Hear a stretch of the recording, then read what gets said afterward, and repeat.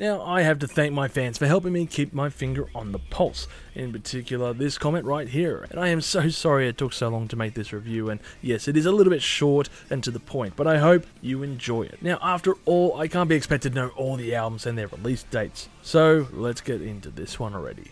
Hello people and hello my Chili Con Carnage crew, it's Chili here, the man who projects iron from his eyes, and we're going to be doing a 5-minute review on Polkadot Cadaver's newest album, Echoes Across the Hellscape. If it isn't obvious by now, I am not extremely well versed in the history of the band Dog Fashion Disco, but after some light reading of Wikipedia entries, I discovered that Polkadot Cadaver is one of the 700 bands that were created from the ashes of this group after they disbanded in the early 2000s. What can I say about the name of this band except that it's really unique, and my mind wanders to that character from Suicide Squad. What's wrong with your skin? It's just a rash. That's a rash. It's probably a bit disturbing actually. To describe their music to the uninitiated, it would be akin to Mike Patton's Mr. Bungle side project, and they definitely take their cues from this alt metal style of music with an eclectic take. The record is odd, and that's saying something given their unusual rocking sound, but this is more from the perspective of looking at the album as a whole.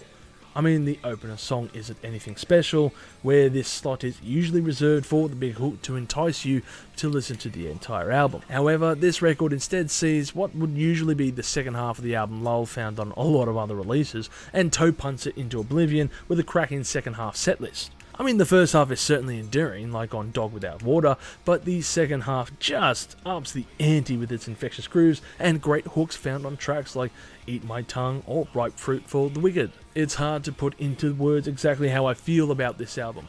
It has been so fun to play through and certainly is a sound that I enjoy, but yet it feels like something is slightly ajar and doesn't feel right.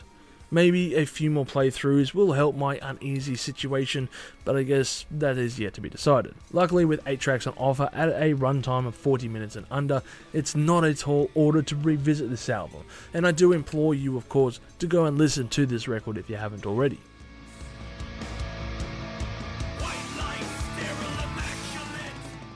Overall, I will give this album a score of 7 million chilies on the spicy scale, with my favourite tracks being Godless Noise, Eat My Tongue, and Ripe Fruit for the Wicked. I'm certainly thankful to the person who commented on my channel and brought this album to my attention, as it has been a great one to blaze through and a solid late year find. Now I just wonder what album of theirs I should check out next. If you've enjoyed this content, make sure to smash that like button, subscribe to us, and stay notified for future music-related content, because it keeps our manager happy at the end of the day. We are also on Discord, Instagram, Facebook, and all those other social platforms if you want to check us out. As always, people, you have a great day and stay spicy.